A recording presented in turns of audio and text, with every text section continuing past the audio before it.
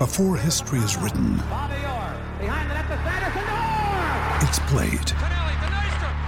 Before it's frozen in time, it's fought one shift at a time. Before it's etched in silver, it's carved in ice. What happens next will last forever.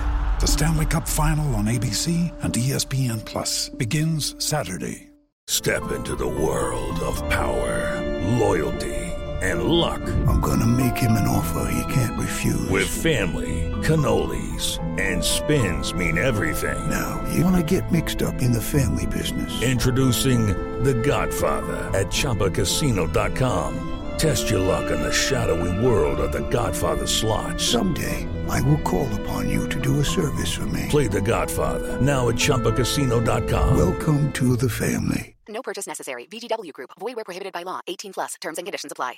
Hello, it is Ryan, and I was on a flight the other day playing one of my favorite social spin slot games on ChumbaCasino.com. I looked over at the person sitting next to me, and you know what they were doing? They were also playing Chumba Casino. Coincidence? I think not. Everybody's loving having fun with it. Chumba Casino is home to hundreds of casino-style games that you can play for free anytime, anywhere, even at 30,000 feet. So sign up now at ChumbaCasino.com to claim your free welcome bonus. That's ChumbaCasino.com and live the Chumba life. No purchase necessary. VGW Group. Void where prohibited by law. See terms and conditions. 18 plus.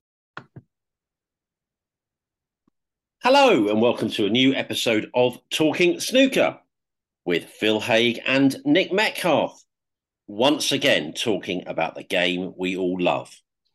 Yeah, we're here Sunday evening, one of our post-final records, and it was a cracking final. Cracking tournament, actually, I think, overall. We're talking about the Tour Championship, obviously. Shaun Murphy beating Kyle Wilson 10-7 this evening. Very much so, Phil. You know, a marvellous return to form for Shaun Murphy, generally this season, and then sort of stepped up a gear again since the turn of the year. So in this calendar year, 2023 so far, you know, he's been exceptional. You know, his standards have been first class, and he's, you know, not capped it. He might have something even bigger to come. He'll be hoping so, but he certainly re-emphasised that in style with this very prestigious victory. As you say, Murphy beating Kyle Wilson 10-7 in the final. Just talking about the final off the air, it was a funny old one, wasn't it? Kyron off to an absolute flyer, 4-0 up, as he was in every match he played during the tournament. And then Shaun coming back 4-4, that's massive. You know, had he got back to 5-3, he'd have been pleased, but 4-4, and getting that last one of that first session was so big. And then tonight, well, sort of to and fro, wasn't it? I mean, I virtually had a tweet written to say Kyron had gone 7-5 up. That was kind of the thinking. Big turning point, not closing that frame out, Phil, back to 6-6. And from there, I wouldn't say only one winner, because it was still so close, and you know, it wasn't that many frames for Kyron to come back and get it. But Murphy just sort of sprinted for the long end, didn't he? And you have to say in the end, you know, it was more to do with his qualities, not any real deficiencies from Kyron, although he will be thinking a lot about that frame that should have gone 7-5. However, in the end, I think you have to just say hats off again to Murphy. He's having the most marvellous time of it, Phil. He really is, yeah. I think Kyron did. I think Stephen Hendry put it on the ITV punditry that Murphy got stronger and Kyron did get a bit weaker. I think that's fair enough, but Murphy was excellent. I think it was the penultimate frame. He made a 90 or 95, and that was after sort of losing the one before, and it looked like it could have rattled him a bit, and he just got down and knocked in one visit to win to go one from victory. So that was really excellent. And yeah, it just the whole. Like you're right to say that it's the turn of the year, I suppose, the quarterfinals at the UK, but then since then, semis at the Grand Prix. I mean, it's the ITV series, isn't it? He's absolutely mastered it. Semis at the Grand Prix, then won the Players and won this, and a final at the Welsh. It's unreal, really. And now tension really is actually turning to Sheffield. We've been saying it for months, haven't we? Tension turning to Sheffield, but it really genuinely is now. And there'll be a lot of bets placed on him, I imagine. Yeah, very much so. No, it's a fair gloss you put on it there, actually. And Kyron did snatch at a few towards the end there, and he did sort of maybe miss a couple he hadn't missed before. But that happens when the other guy smells victory. And I mean, not going to, I don't think it's worth analysing an enormous amount about Tyrone not getting over the line when he's this close. But I suppose sort of critics of his, specifically may say, well, another example of, maybe not quite having that killer instinct, but it's an overall, I have to say, excellent effort to get to the final and play such good snooker. Because I don't think a week ago we really thought Kyron Wilson, I mean, they're all front runners in a way, and it's an 8-man tournament, the best players this season, but Kyron wasn't the person in my head that were necessarily really, really threatened to win this, but obviously he revealed, that he's been having, some sad times, him and his family, away from the table. And that, frankly, explained quite a lot with how he has gone off the boil, perhaps, on the table in sort of recent weeks, recent times. But, he just played so well. I mean, for a runner-up, I mean, so many players have won tournaments before, not reached the levels he reached, Kyron. I mean, we'll come to it, of course, but I mean, the standard he reached in the semi, for example, 6 centuries against Ding Junhui, so nearly got that record equal in 7th. The way he sort of blasted off into a 4-0 lead today, in a way, I come back to credit to Murphy, actually. And obviously Murphy came back from, a big deficit in a previous match. Some guys would have been a bit blown away, full stop, by what Kyron did there, wouldn't they? And I think they would have been like so shell-shocked, they almost may not have recovered, all day. But intervals, Phil. Intervals change matches. Kyron would just have wanted to go on and on then, wouldn't he? He didn't want to stop. But there we are. Yeah. How often do they change momentum? It's amazing, isn't it? Oh, all the time. Yeah, it's crazy. The amount of times a player would do anything to push it back a frame or two and just carry on playing. And I suppose, I mean, as you say, he was so good at for a lot of times in this tournament. I suppose saying he got weaker at the end or something, it was always going to happen because he was playing at such a level that is not keep upable, if that's the word, which it isn't. But he was potting at sort of 97% pot success rate for those opening frames. So yeah, he was always going to drop off a bit. So that's fair enough. I had to look at his record in finals. That takes it to 13 ranking finals, 5 wins, 7 losses. So I don't know what would be where obviously you'd want a better one than that, but I don't know if that's notably bad. There's people who've got worse records in finals than that for sure, but there's people who've got better ones. But I don't think it's sort of too much of a trend. It's not sort of, Jack Wasowski off the top of my head, Norton 6 is his record, isn't it? So it's not like that. But yeah, you're probably a little bit concerned, at 4-0 up, obviously, he would have been a hot favourite. But there we go. It's still an excellent tournament. Like you said, I think when we were looking at the games at the start of the week, Ali Carter, we may have both said that we thought Ali Carter might have beaten him in the first round, and Kyron won that comfortably, beat Ding comfortably, and put a very good fight up in the final. So yeah, it's still a very good week for him. Very much so. 5 and 7 is 12, though, Phil. Even our most, Oh yeah. Sorry, I thought I'm looking at Wikipedia, and they've put the World Championship on its own. So yeah, it's 5 and 8. 5 and 8. Yeah. Yeah, sorry, that's very pedantic. No complaints if you get a cheeky one back on me for that. But listen, Phil, what can I say to that apart from people will say, again, if they're being hypercritical, he's lost the very biggest ones, hasn't he? The very, very top one. Okay, so have a lot of players in their first Masters final, their first World final, their first Tour Championship final. But listen, it's another step in the right direction. He's such a good player, and you would have thought a big one is around the corner.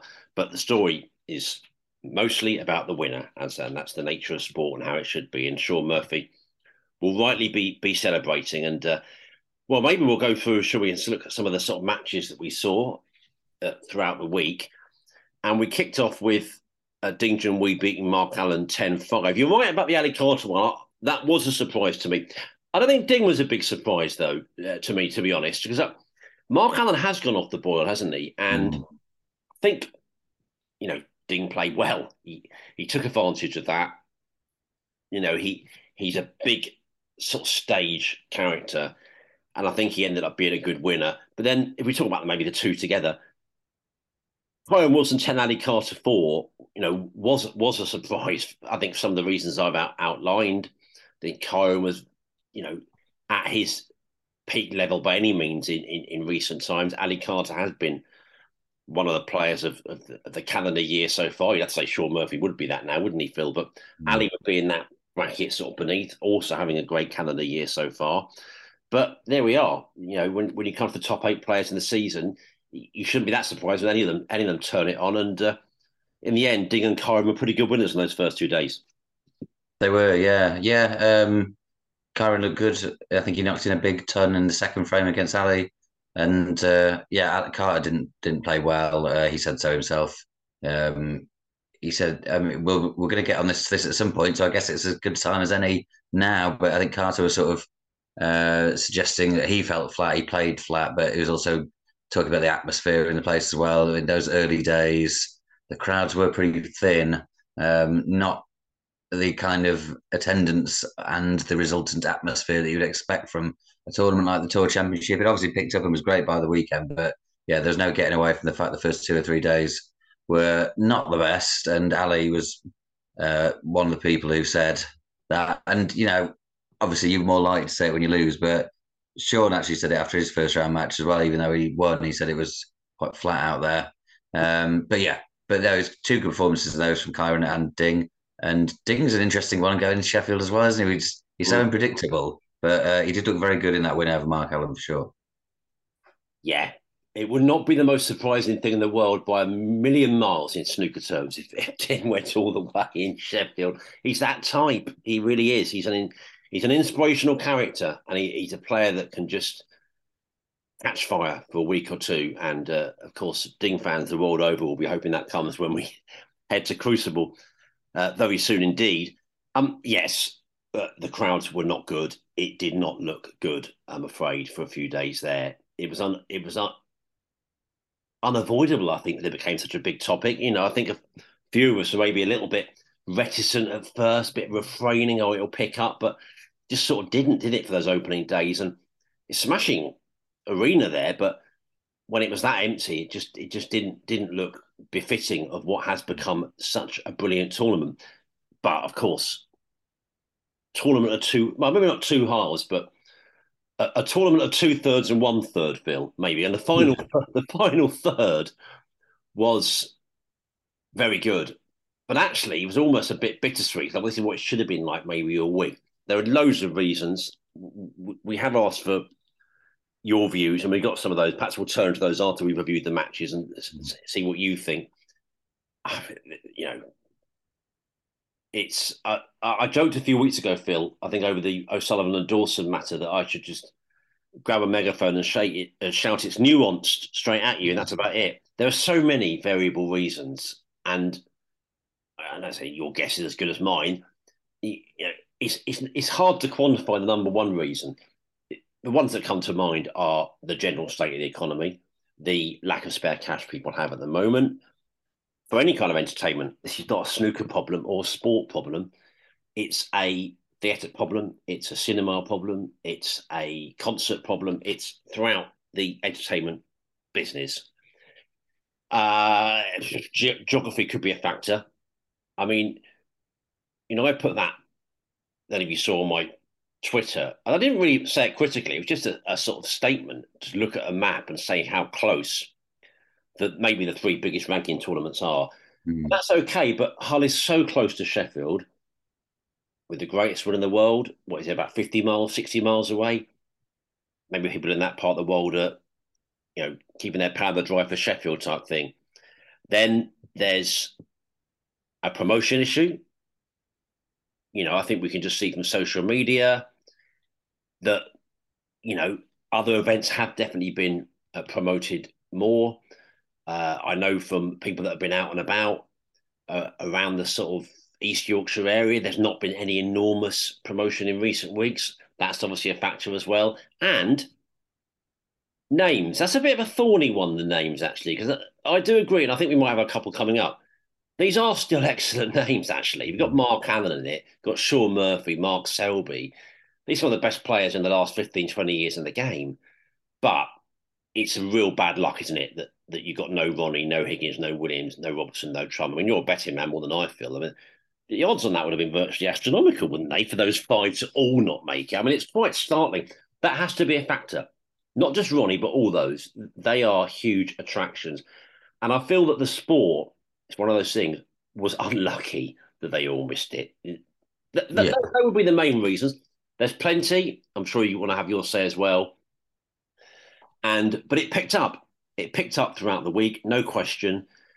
Ticket prices has been named as well. I mean, I looked at they were probably a bit too much actually. I was surprised when I looked at them because a lot of people were saying that. I thought I'd find them, really, really bad. And I don't think I did. I found them a bit too much, but not too, not too drastic. I mean, what I would say is it reminded me of the autumn, an event I went to, the mixed doubles. I think they were £30, and that really was too much for a sort of a new event.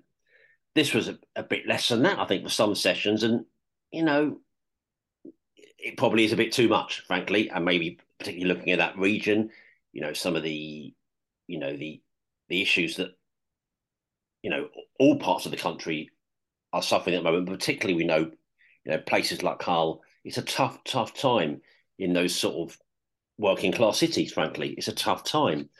So maybe that can be looked at as well. But it was a shame.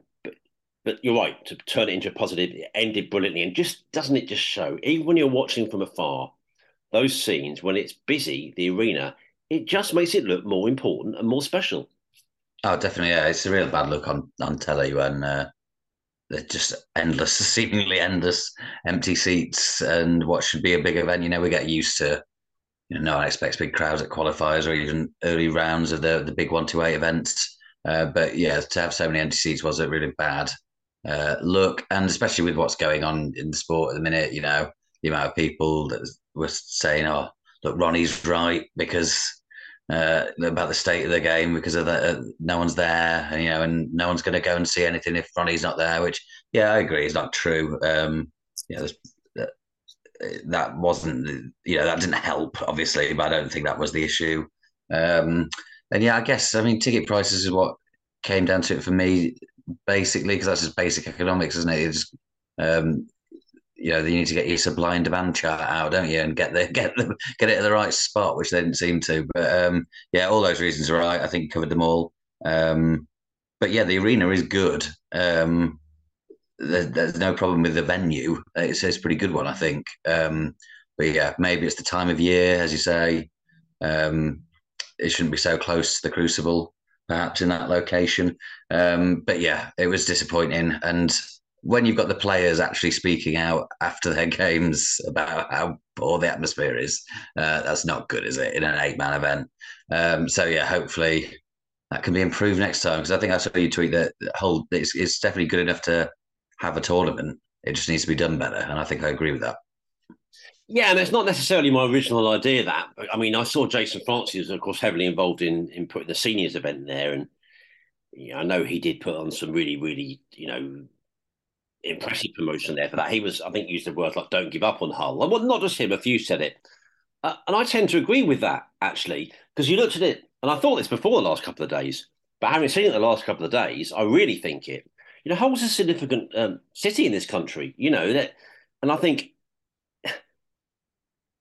to be honest, I really do sort of believe that it's a bit close to Sheffield when you consider how close it is geographically.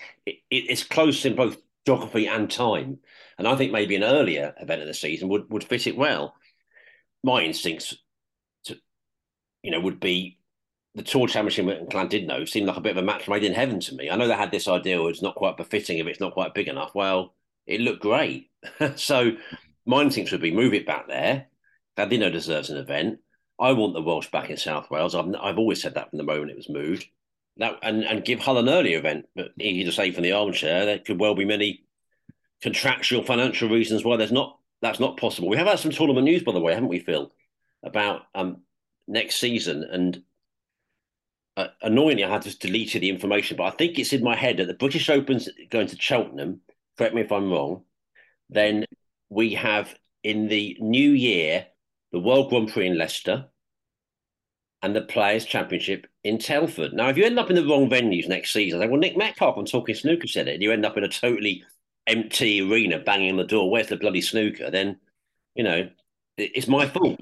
I think that's Yeah, right. I've got it here. Yeah. British Open at Cheltenham, World Grand Prix at Leicester, Player Championship at Telford. Yeah, yeah. And I returned to Telford. I don't know when we were last there, but that used to be the UK Championship for a bit, wasn't it? It was. It was. I think it was the most successful years of the UK, actually, although I think that's probably true of most venues. Although actually, some of them are pretty good. But York's been the best of the post Preston venues, I think, and it's really found a home there now. But yes, so that's tournament news for next season. But yeah, I mean, I don't think because Hull's not been great this time, that should be it for the venue. I don't think that's right. I think they should try and give it another go. But that's just my view. And it ended brilliantly, as we should say. In terms of matches, it just got better and better.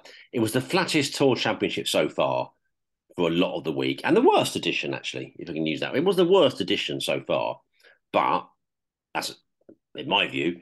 But it's been a brilliantly high bar that it's set. In fairness, so saying it's the worst isn't that much of an insult, frankly, because the others have been generally so brilliant. On to Wednesday then. Shaun Murphy 10, Robert Milkins 8. Classic example of the last frame of a session being so important there. Murphy was 5-1 down. Could have been 6-2 to Milkins. Murphy got it to 5-3. And I thought at 6-2, Milkins would probably have won. I'd go as far as that. I think Shaun himself sort of said that, basically. But at 5-3, he played really well at night to win that, Murphy. And then, Mark Selby 10, Ryan Day 7, Phil. But good performance from Selby. He got himself through to the next stage. But it was Day making most of the headlines, wasn't it? He made a 1-4-7 and also a 16 red clearance. I mean, it's 139, 16 red clearance. They're about as regular as Halley's Comet, Phil.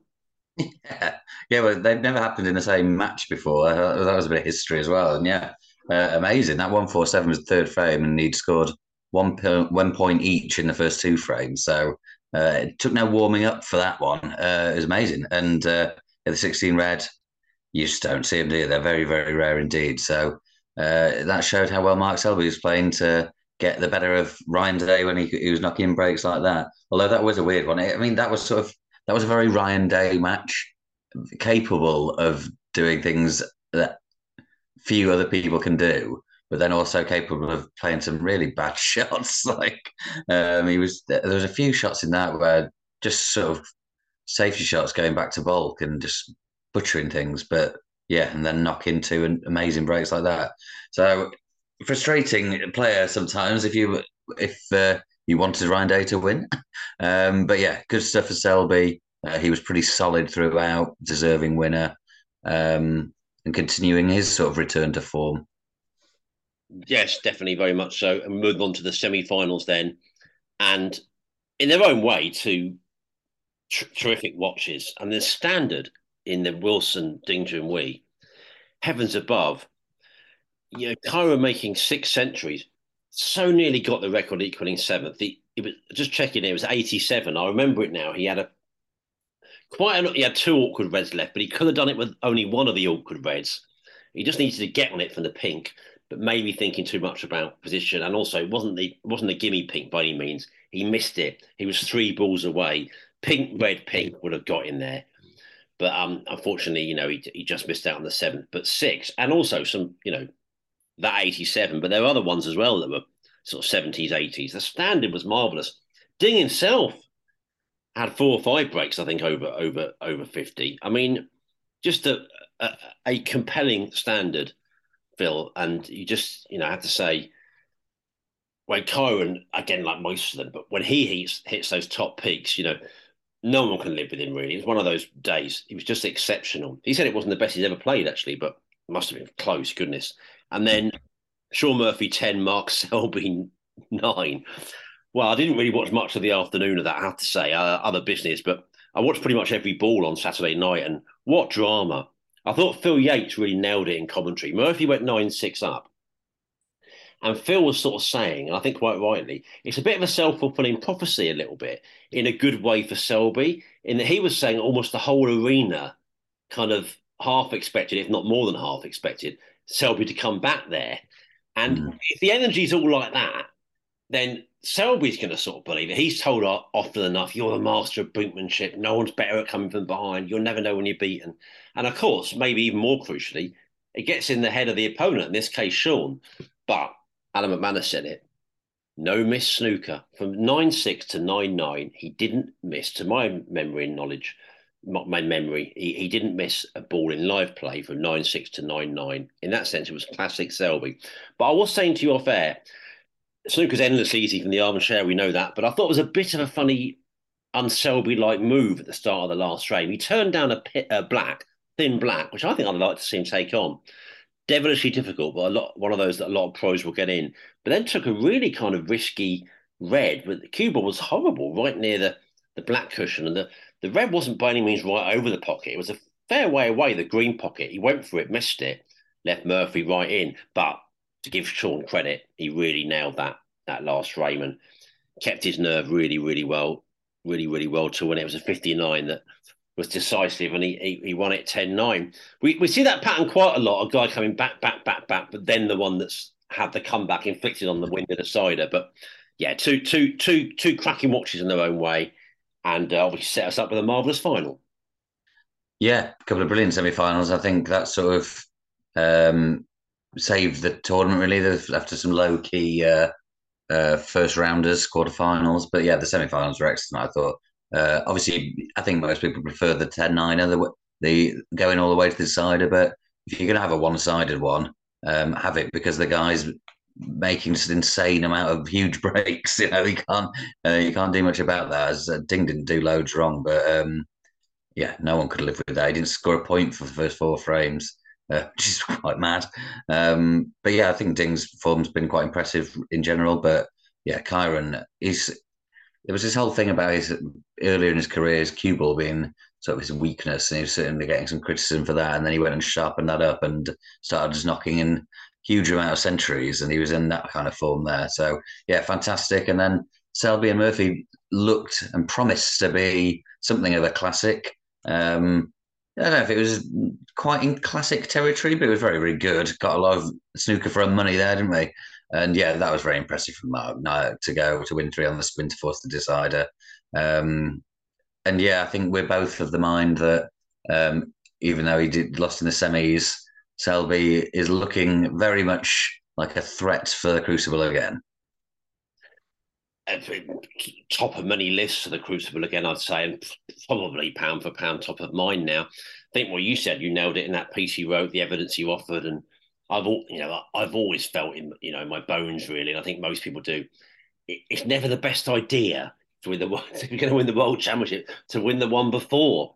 But listen, Shaun Murphy's not going to care tonight. He's just won the Tour Championship. It's a funny one, and he may well win the Crucible. Shaun, he could go on a roll and win that as well. No question. But yeah, it almost had to me. Mark losing that decider, I think, sort of emphasised it even more in my head. That thing about 1 or 2 good performances of the tour. We got an email of me later if we got time, talking about the evidence of these kind of things about tournaments and where they're placed and how you can maybe have more hopes of winning one if you don't win another type thing.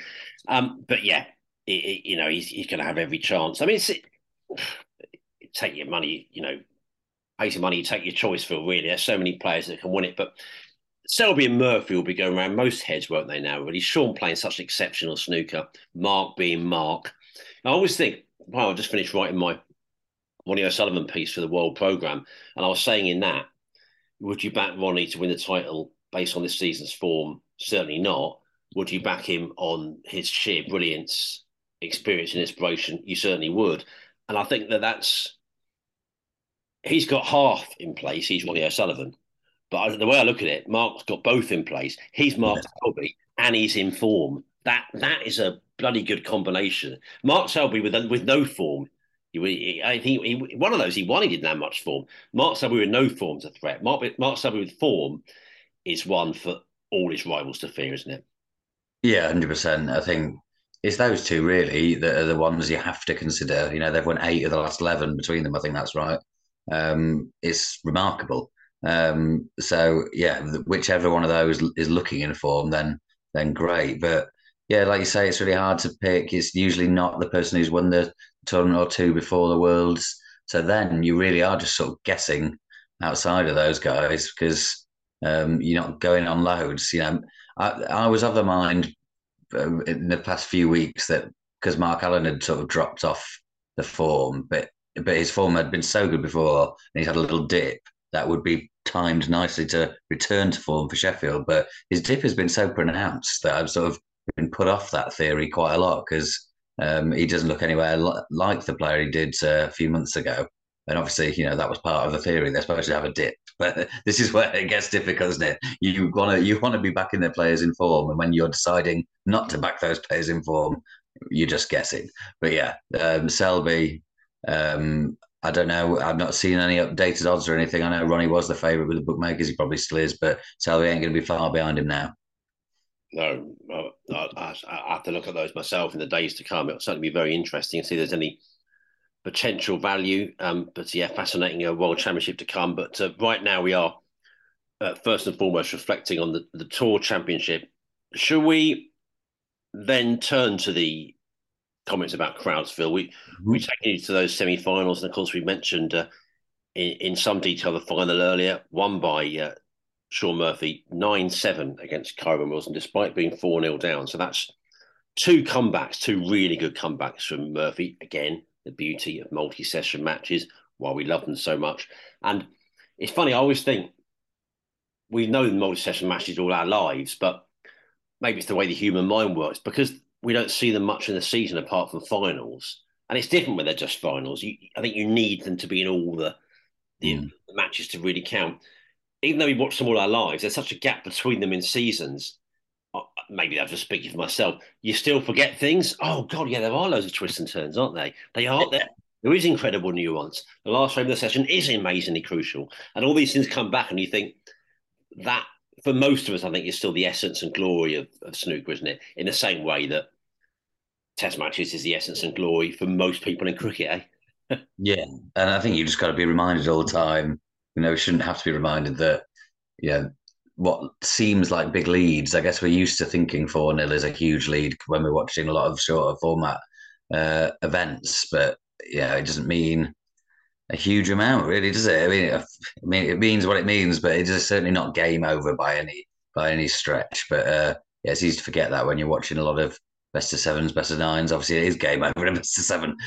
So yeah, and I always find with the Tour Championship, this is a perfect build into the Worlds because everyone does come away from the Tour Championship thinking, yes, long format is great. We really enjoyed that. Oh, look what we've got now. Loads and loads of it. So that's all good stuff. Yeah, you're getting a nice way of saying it there. Well deserved. Right, on with this correspondence on crowds. Lots of tweets, but one email first from Martin McDonald. Good to hear from you, Martin. Hi, Nick and Phil. You've been asking about crowds at the Tour Championship.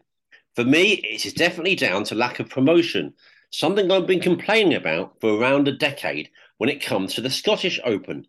We can't blame the lineup, in my opinion, as all 8 players have earned their place fair and square. When snooker is on BBC Two, it gets eyes on it. The 3 so-called majors aren't BBC events by accident. I'm not a fan of the way the Beeb handles snooker, but a huge percentage of the UK still seem to think there are only 4 or 5 channels, so it's a no-brainer that snooker gets eyeballs. It's the same players in every event, barring these one-year list events. So why are people paying top dollar to attend BBC events but fail to support, for example, Home Nations events for a tenner a day? For me, the simple fact is people don't know it is happening. A great example is when the Scottish Open was held at the Emirates in Glasgow, directly across the road from Celtic Park. 60,000 potential customers there attending home matches, including many who may consider themselves to be big John Higgins fans. Yet there was no promotion, no signage outside the Emirates facing the main road and Celtic Park. And nobody I spoke to in the ground knew that the best snooker players in the world were 100 yards away. There were only signs outside the car park entrance of the Emirates. bizarrely visible only to anyone who had already entered the Emirates. I've raised this with WST numerous times in the past and ranted on my old Snooker Social podcast too. But they just don't want to engage with people who simply have the best interests of the sport at heart. I suggested they engage with the Scottish Government Sports Minister, for example, and try to get positive promotion that way. I never received a reply. Regards, Martin. Well, that's interesting on the Scottish, isn't it? That there was no promotion at Celtic Park. Very interesting. That's the first view. Thank you for it, Martin. Thank you for that, Martin. And you may have your say on that, sir. If not, move on to Dominic Brown. We'll try and rattle through them.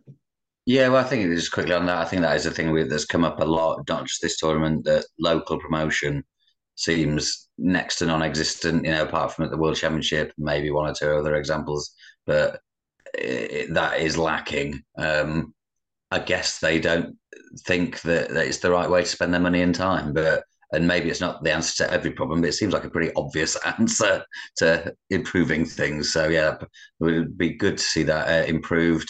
And I guess Dave Hendon may have mentioned this, but on the Snooker Scene podcast, but moving venues all the time, turning up in a new city you've never been before. So there's no sort of plans in place on how to do the local promotion. That doesn't help either. But yeah, so I think that definitely is an issue.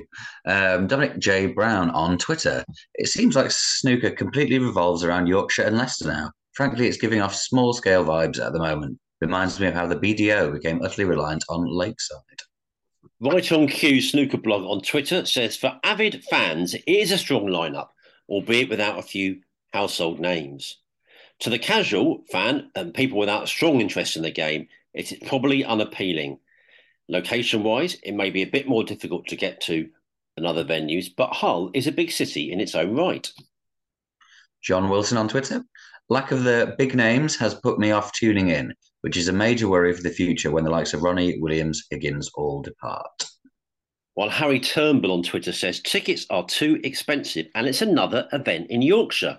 Why they never go near Liverpool or Manchester is one of the great mysteries. I agree with that. It is odd, I think. Claire Wright on Twitter. For me, tickets are far too expensive. Combine this with the location and lack of big names, that's your answer. Addy on Twitter says, the names are not a problem. It's insufficient promotion. WST should take a page out of the Snooker Legends book. The way they raised awareness locally for the seniors events was exemplary, like in Hull, of all places. The locals need to know snooker is in town if you want crowds. Lorenzo on Twitter. From people commenting on my post, there seem to be several factors. World Championship coming up, poor promotion, lack of major stars, location, and its accessibility. Ticket prices, I hope it doesn't affect the ITV events, though. They're brilliant. It shouldn't have been moved. I'd say on the location, I think the location of the arena is actually very good in town, isn't it, as far as I'm aware? But yeah. Hull, I think he's talking about the location of Hull, which, probably isn't the most accessible of big cities. Yeah, I think when people say that, they do in this example mean Hull, actually, because, it's right next to the railway station. It's only a few minutes walk and it's, right in the centre of town. But yeah, no, fair point to clarify that. Paul Barnsley, our old friend on Twitter, says the location is a major issue, surely. Not only the fact it's being held in relatively inaccessible Hull, but fans in that part of the world have the World Championship in a few weeks on the doorstep. Also, whatever the WST strategy for promoting the event was, it needs to be reviewed. And finally, Matthew Tempest. Constant shopping and changing at venues' locations. Need to build up a brand following and city loyalty and then promote it. I don't really buy the absence of stars. For non-snooker fans, there's only Ronnie. For big snooker fans, that's still a good lineup. I should also add the match-fixing scandal, which now encompasses 11 players. As you said in your podcast, that may be being underplayed, while the WST Ronnie spat overplayed. Very damaging to potential punters and sponsors. Well, I had a few people say that I must have hit a nerve there.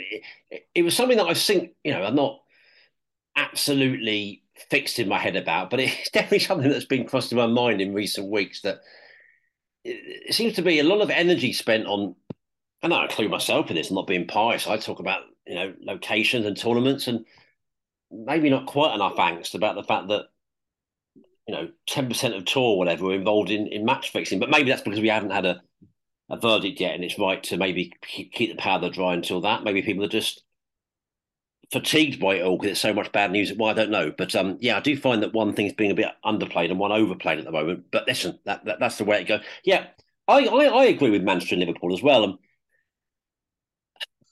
The venue for the first year of the English Open. Now that Manchester venue is not right in Manchester. It's a bit out. I know exactly where it is. It's quite a bit outside. And there was an issue one day with rain coming in and making a noise. I think it may have stopped play for a while on the roof. But there seemed to be a lot of sort of about that and a bit of laughter. But actually, I thought would have been right to carry on with that. Now, okay, it's given the good people at Barnsley, the good people at Crawley, etc. Milton Keynes in the pandemic. I forget where it was this time. Leicester, was it? Oh, Brentwood, of course it was. Yeah, I had to eat some humble pie, but that was quite good, wasn't it? But it's given all those places an event. That's fair enough as well. But I didn't really know why they didn't just persist with Manchester actually after that first year there, because the Northwest and those big cities. Of course, Preston used to have a big event, great event back in the day, the UK Championship. Yeah, I wonder that. But listen, we have people regularly writing to us saying, why isn't there more? Michael Day, our friends, often banging the drum for the Southwest, especially now we lost the South Wales tournament. I know we have Cheltenham that's not far from that area, but still. But listen, it's not easy, is it? To put on tournaments. And I have to say, the other factor is it's too UK-centric, the sport. There are too many tournaments in England. And however much we will this sport to be massive and we'll promote it and keep trying to build it up, I just not sure it is big enough to sustain this many events and expect them all to be full or even three-quarters full. It's not realistic. You know, maybe that's a bit negative, I don't know, but there's an awful lot of events in England. We know the reasons. It just looks so much better when there are 4 or 5 back in China. Maybe we can get another 1 or 2 back in Europe. And I think some of these issues then go away. I think you probably are looking at bigger crowds then. But when you've got, I mean, virtually every event this year, virtually, apart from the Welsh and German, have they all been in England? I think they have. You know, so it's just, you know, even without the economy being in a terrible state, it's a lot to keep asking people to go to events, isn't it? So I think it's just simply that as well. A lot of tournaments in England. Yeah, definitely. I mean, we talk about sort of the small catchment area around York and Sheffield, Hull have played, but in reality, the whole of England is a small country. Nothing's that far away. If you wanted to go to, but we've just got so much here, which is great. Obviously we're spoiled, but if they were spread further and wider, then you'd assume the crowds would be better on the few they'd have left. Because yeah, you mentioned those two, and the one Kyron won at the start of the season, that was in Germany as well. But other than that, the ones that just sort of slipped off the calendar. We never, without much explanation. Gibraltar was no one's favourite tournament, but that was a nice trip away, wasn't it? Riga Masters was on until recently, just gone. Obviously, we know all about China. Australia, Bingham on his first there. That was for a few years. And they used to, I mean, the old PTCs, they used to go and travel around all of Europe, and I know they sort of struggled to make money on. They were only small events, but like we spoke about on here, that exhibition that Ronnie and Mark Allen went to go and play, that 4,500 people sold out in a day. That's Ronnie O'Sullivan in an exhibition. It doesn't necessarily mean it's transferable directly, but there's obviously appetite for places that you wouldn't necessarily think about. So yeah, I think that is a good point. The more tournaments elsewhere will make the ones that are still in the UK even better, I should think. Absolutely. It may not mean it is transferable, but it certainly doesn't suggest it isn't transferable. Yeah. Getting numbers like that. We should say, of course, though, again, Tour Championship ended on a bright note with a couple of 2 or 3 marvellous matches, big crowds. Thank you to everybody that put the tournament on. Of course, we must say that. Thank you to ITV, who covered the tournament in their normal exemplary fashion. I don't think they'd have been too impressed, by the way, with those scenes earlier on. I don't think it looked great for them, especially, the efforts they'd made, along with other people, but the efforts they'd made as a broadcaster to really boost these events up.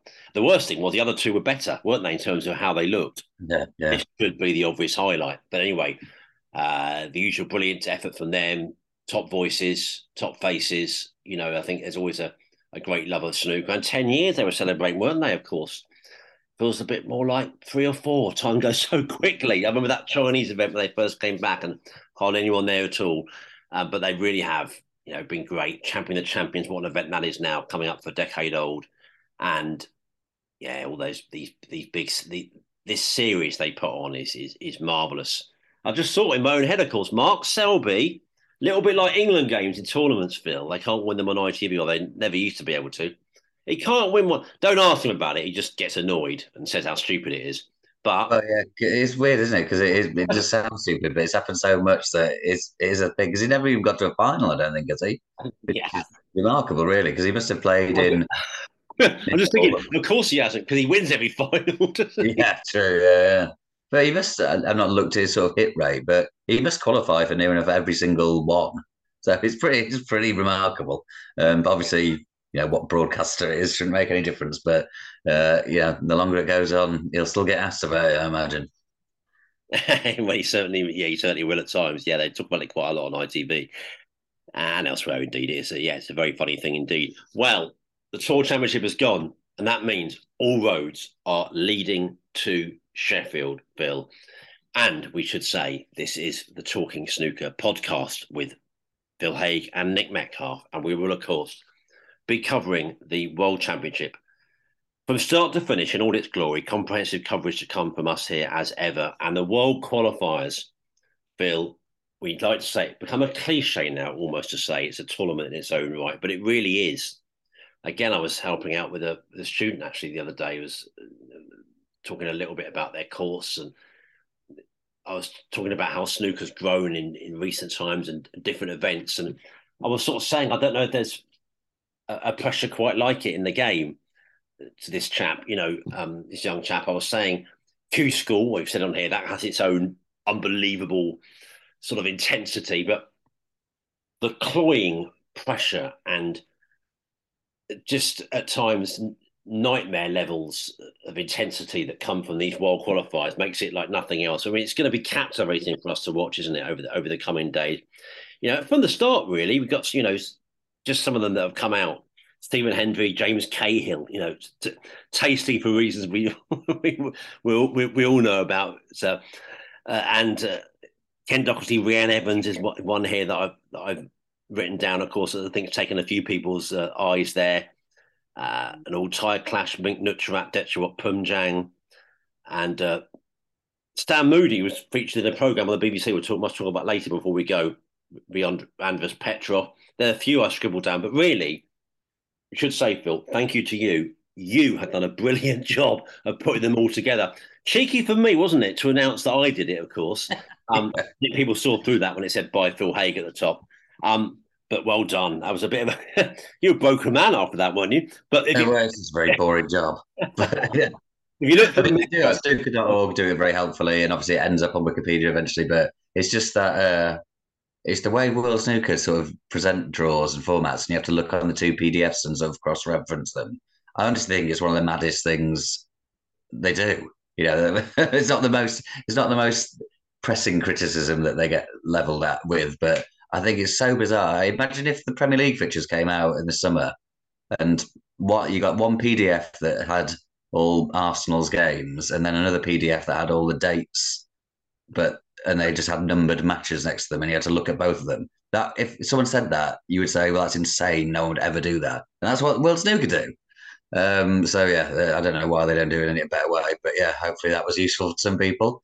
And yeah, the World Championship qualifier is amazing. I mean, especially with the sort of Graham Dutt was actually just talking there, so I was seeing some quotes from him online about just sort of with the lack of tournaments this year, the World Championship is the biggest earning opportunity. There's always big pressure on sort of a lot of people looking to save their seasons pretty much, and more so now than ever when they're playing sort of 5, 10, 15 grand through the qualifiers. It's huge for people. And people playing for their careers, to keep the tour cards. There'll be people going in knowing they need to get to the Crucible to keep their tour cards. So yeah, there's all sorts of interesting storylines. There's going to be some really interesting matches. One I was hoping to see, although But so Ben Mertens is playing Victor Sarkis, the Brazilian, in the first round, but he gets through that. He's playing his best mate, Julian Leclerc, the other young Belgian, in the next round, which would be really interesting stuff.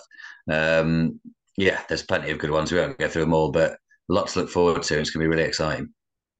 Oh, it really is. And, please do go to Metro and have a look at the very useful guide Phil's put down to all the matches kicking off, well, very, very shortly on Monday here in the UK and going on until the middle of the following week. So some cracking action. I think it'll be 10 days, won't it, of qualifying action. And, from round to round to round, it gets more and more thrilling. And then come Judgment Day, those last 2 days, I mean, that is just booking a place on the sofa if you're a snooker fan, Phil. Or for those that are going, of course. Another thing I mentioned to this young chap, actually, was generally around ticket prices. Obviously, we know that's a big topic. We've been talking about it with the ones in Hull and how when I was growing up, and not even when I was growing up, not even within relatively short memory, even 15 years ago, nearly every event was good value, you'd say. That's not the case now, really. Crucible prices have really gone mad. Some other events have as well. But there are some events that are still really good value. And this is one of them. There are loads of fans that I know personally, or ones I read on social media, ones I read on forums. They're going to this. And to be clear, many of them are going to this and not the World Championship at the Crucible. Yeah. Because, well, you'd have to ask them for a myriad of reasons. I suspect some of them would be money. The fact that this is such good value. And I think some people just get such a buzz out of the qualifiers, and I can see why they do, because it's just so exciting. Who's going to get to the Crucible? But, the wider, potential ramifications for tour places. It's just, brilliant stuff. And I think it's on Discovery, isn't it? So you can watch it on that service. And so, loads of drama. And there's just as we like it, there's no rest for us snooker fans at the moment. But we just witnessed all that great drama in Hull over the last week, and straight on with this, it's just going to be. I know you're a proper snooker man. You love this as well, don't you? It's special, isn't it? Yeah, definitely. Yeah, because I love seeing all the players that you don't see very often. Something different, and just great tension. I was looking at Jimmy White. Obviously, we spoke about him almost guaranteeing he'd get to the Crucible, but I must say he's got a bit of a stinking draw. He has. Because he plays the winner of Marco Fu and Martin O'Donnell, which that's hard enough straight away. And then Noppon would be his next opponent after that. Very hard. And then he'd have another game after that.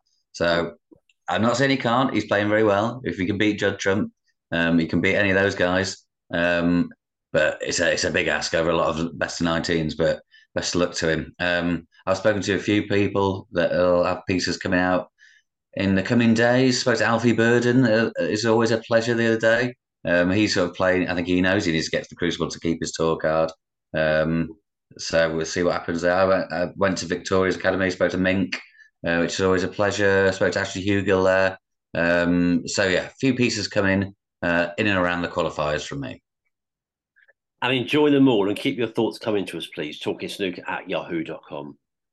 Or indeed, you can tweet us at Talking Snooker, talkingsnooker@yahoo.com, or tweet us at Talking Snooker. Great drama to come then in Sheffield. And we wanted to do about an hour, Phil, didn't we? We neither of us on the form of our lives tonight, I think it's fair to say, late on this Sunday night in the UK. But should we maybe, you I think, quite helpfully pinpointed a couple of our other bits of correspondence that were the best. So maybe we'll try and go through those before we go. Chris Boglon here on email. Thanks for contacting us, Chris. Says, hi, guys. Interesting chat recently. Reform and peaking too early for the World Championship. Did a little basic research, brackets, scrolling through Wikipedia. And it's quite, good little gag, and it's quite telling that as far as I can tell, a player winning the last ranking event prior to the World Championship has only gone on to win the big one 3 times in 40 years. Granted, there were only 3 ranking events in the 82-83 season. And in that year, Davis did win the Irish Masters just before the World Championship. So it was a limited field, and he only had to win 3 matches to do so. So the 3 times are, this is what Chris tells us here from the research that he's done. 1993, Stephen Hendry, of course. 1998, John Higgins, when he sensationally took the number one spot of Hendry, world number one spot, the only way he possibly could by winning both the last two ranking events, because that was the year he first won the World Championship, Higgins. And 2017, which surprised me, as I'd forgotten he had such a strong end of season only 6 years ago. Well, it hasn't surprised me. I said it on here a few times lately. It was classic Selby, because I didn't realise it was as long ago as the Higgins one, which is virtually 2 decades. It was drummed into me and all of us. The one before, especially when it became the China, it was almost like it's going to really sort of half ruin your chances in a superstitious way, or even more than that. But of course, Selby did both. Typical him. Chris says, what chance the winner of the Tour Championship this year will go on to lift the World Championship trophy? Well, of course, the same chance as any year, but they would join a very small group of players to do so. I haven't got a Scooby. Chris, great way to end it. Most of us haven't got a Scooby, Chris. We just rattle on. I hope to get it right occasionally. Yeah. What chance? Very good chance, because it's Shaun Murphy and he's maybe in the best form in the game at the moment. But yes, in the superstitious terms, in the law of averages terms, in the numbers game terms, it's not ideal to win the one before, and this is sort of evidence of that. Sport's so weird, isn't it? Yeah, it really is. Yeah, this sport especially is just so hard to maintain form, and Shaun's been maintaining it for a while. So because it's him, you can't say, oh well, that's really bad, because he's got such a good crucial record, 4 finals. Obviously won it many years ago now, really, but he could easily do it again if he plays like he has been doing. But yeah, certainly historically, it doesn't look like a massive thing. But we said it a few times now. It's not like he'll be crying over his lovely trophy in Hull this evening, thinking, "Oh, I wish I'd done this."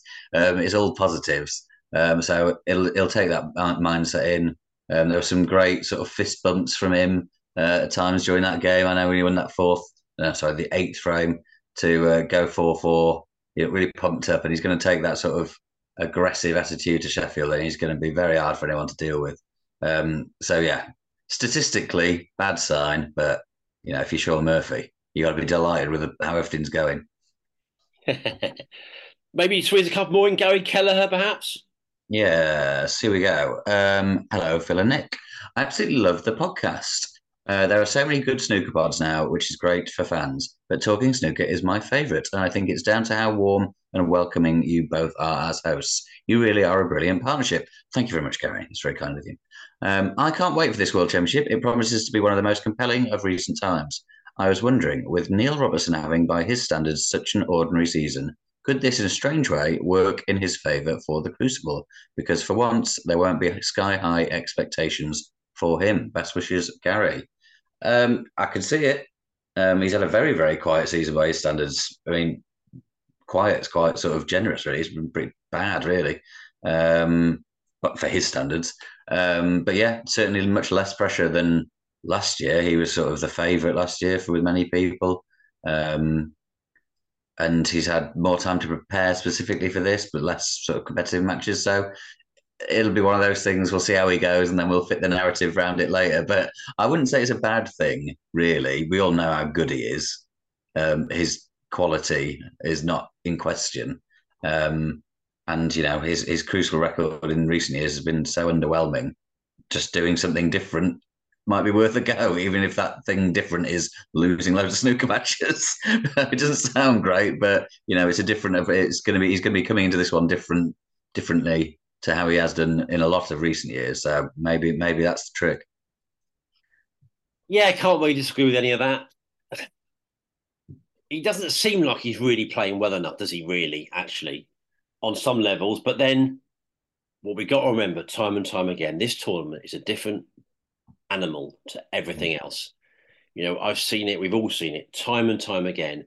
Guys have been brilliant all season, and they go to the Crucible, they can't pot 2 balls in a row. And yet you get guys that have, been so ordinary in the season, hit no sort of form. They turn up at Crucible looking like world beaters. It's such a funny tournament in its own right. I think he won't be complaining that he's not being talked about, because the last few years he's been on everyone's lips, hasn't he? People sort of tipping him. He's many people's favourites. That's not really happening. That's certainly not what I'm hearing anyway from anybody. So, I think that has to be a good thing in many ways for him. But as ever, he'll face the age-old problem, which seems to be that he gets through one or two matches, which is why Joe Perry said so brilliantly when he joined us on here.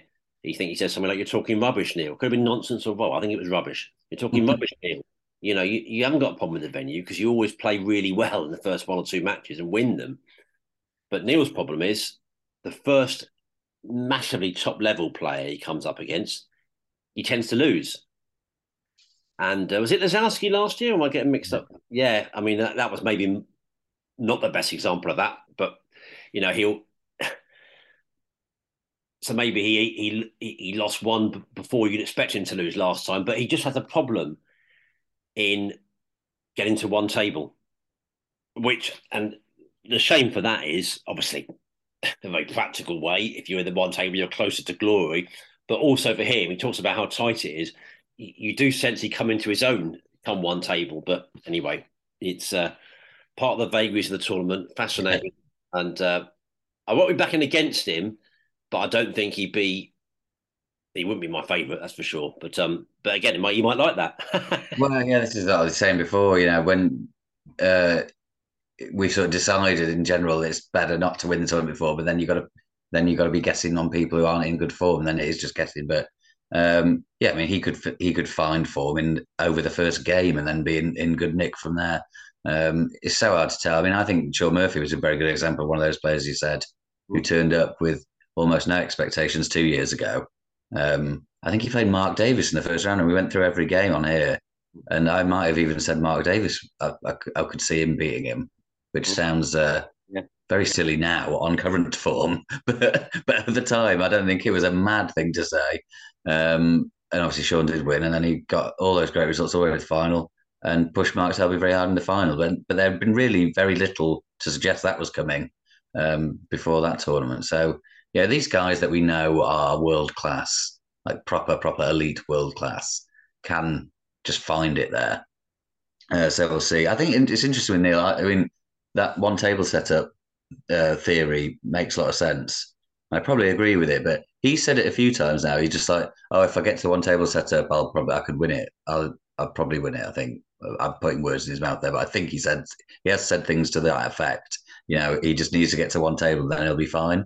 But that's quite a weird amount of pressure to put on yourself by getting to having the World Championship semis and final ahead of you if you did get there. It's certainly not just a stroll in the park for the semis and the final. But he has thought, he does think that he'd be very confident if he got that stage. And if Neil Robertson had won 3 games at the World Championship, then rightfully he'd be confident. But it'll be interesting to see. What comes to my mind is that thing that there's absolutely no chance, I would say, of us not saying this at some stage during the World Championship, and probably the day when Brian Wright joins us in Sheffield.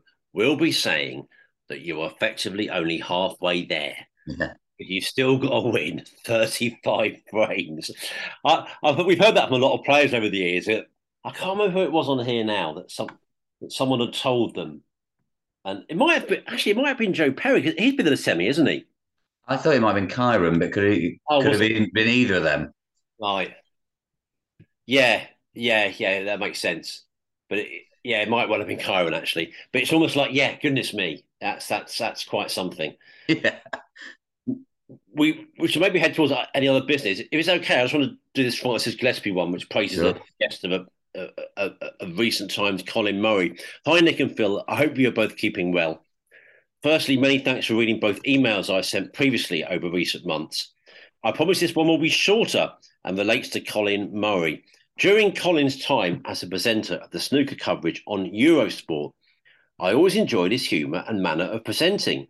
By chance, around 2017, when I was walking to a work-related meeting in Dublin City, Who should approach me to ask for directions to a hotel in the Dublin Docklands area but Colin Murray?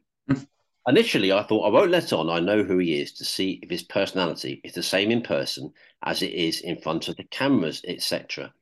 It's fair to say I was not disappointed. I gave him the necessary directions and then enjoyed a good chat with him about his work with the snooker team on Eurosport. It is exactly the same in person as he is on camera, just one really good bloke. Yet another hugely enjoyable podcast you had with Colin. I'm very much looking forward to tuning in over the coming weeks. With the Crucible getting ever closer, this podcast just keeps on delivering for all snooker fans. Kind regards, Francis. He is a very good bloke, Colin. And one thing I remember from we've had nights out with him, so you should be in life. And I know I'm the same. I'm sure you are as well, Phil. He's exactly the same to everybody, really. People working behind the bar, people in the pub, us lot that he knows. He's just the same. I say, as you should be in life. But he's a real example of that, and he's a smashing guy. Really, we're gonna go, Phil. But any other business first of all? John Virgo is staying with the BBC for the foreseeable future. He's told a new BBC podcast, Snookered, which we'll be able to listen to during the forthcoming World Championship. Most snooker fans are happy, Phil. No doubt we played our part in that story, which we're very proud of. John Virgo told us in the autumn of 2021 that he had it strongly indicated to him that he would be leaving BBC's snooker coverage at the end of that season. Then it was extended, and now he is carrying on. No doubt we played a big part in that. But I think snooker fans very happy that John Virgo, and we would guess from the things he was saying, Dennis Taylor as well, like they're both saying, certainly Virgo, he's a special voice. I say it's pure cadence with him. No one sells a snooker match to the public quite like him. And the unmistakable JV will be our companion for some time to come yet. Yes, it was actually similarly reported through John by what someone at the BBC had told him. So I really do hope that this one was right, and they've not been telling him things that didn't turn out to be the case again. But no, they said he was told by a BBC producer that things will stay as they are for the foreseeable future, and yeah, that very much implied that it was Dennis as well. So I posted that story, and it seemed to get not 100% positive reaction, but certainly over 80%, I would say, probably over 90%. So that's not bad, is it? Indeed. Maybe you can have your say on the very nice programme that's most of us have watched now. If you haven't, it's on the BBC. Now we're conscious that this is not only a UK operation, so I'm hoping it'll appear on YouTube. Most things do tend to. It's on the BBC. It's called My Life, Taking My Shot. And it's based on Stan Moody, who, of course, we know has recently won himself a place on tour. I thought a smashing watch. What did you make of it? Yeah, very nice, wasn't it? It was just following Stan around at tournaments and practicing, and also it's actually sort of working with coaches and mental coach, and his lovely relationship with his dad. I thought that was very nice, wasn't it? Just they seem to get on really well. I spoke to both of them, and they're really nice.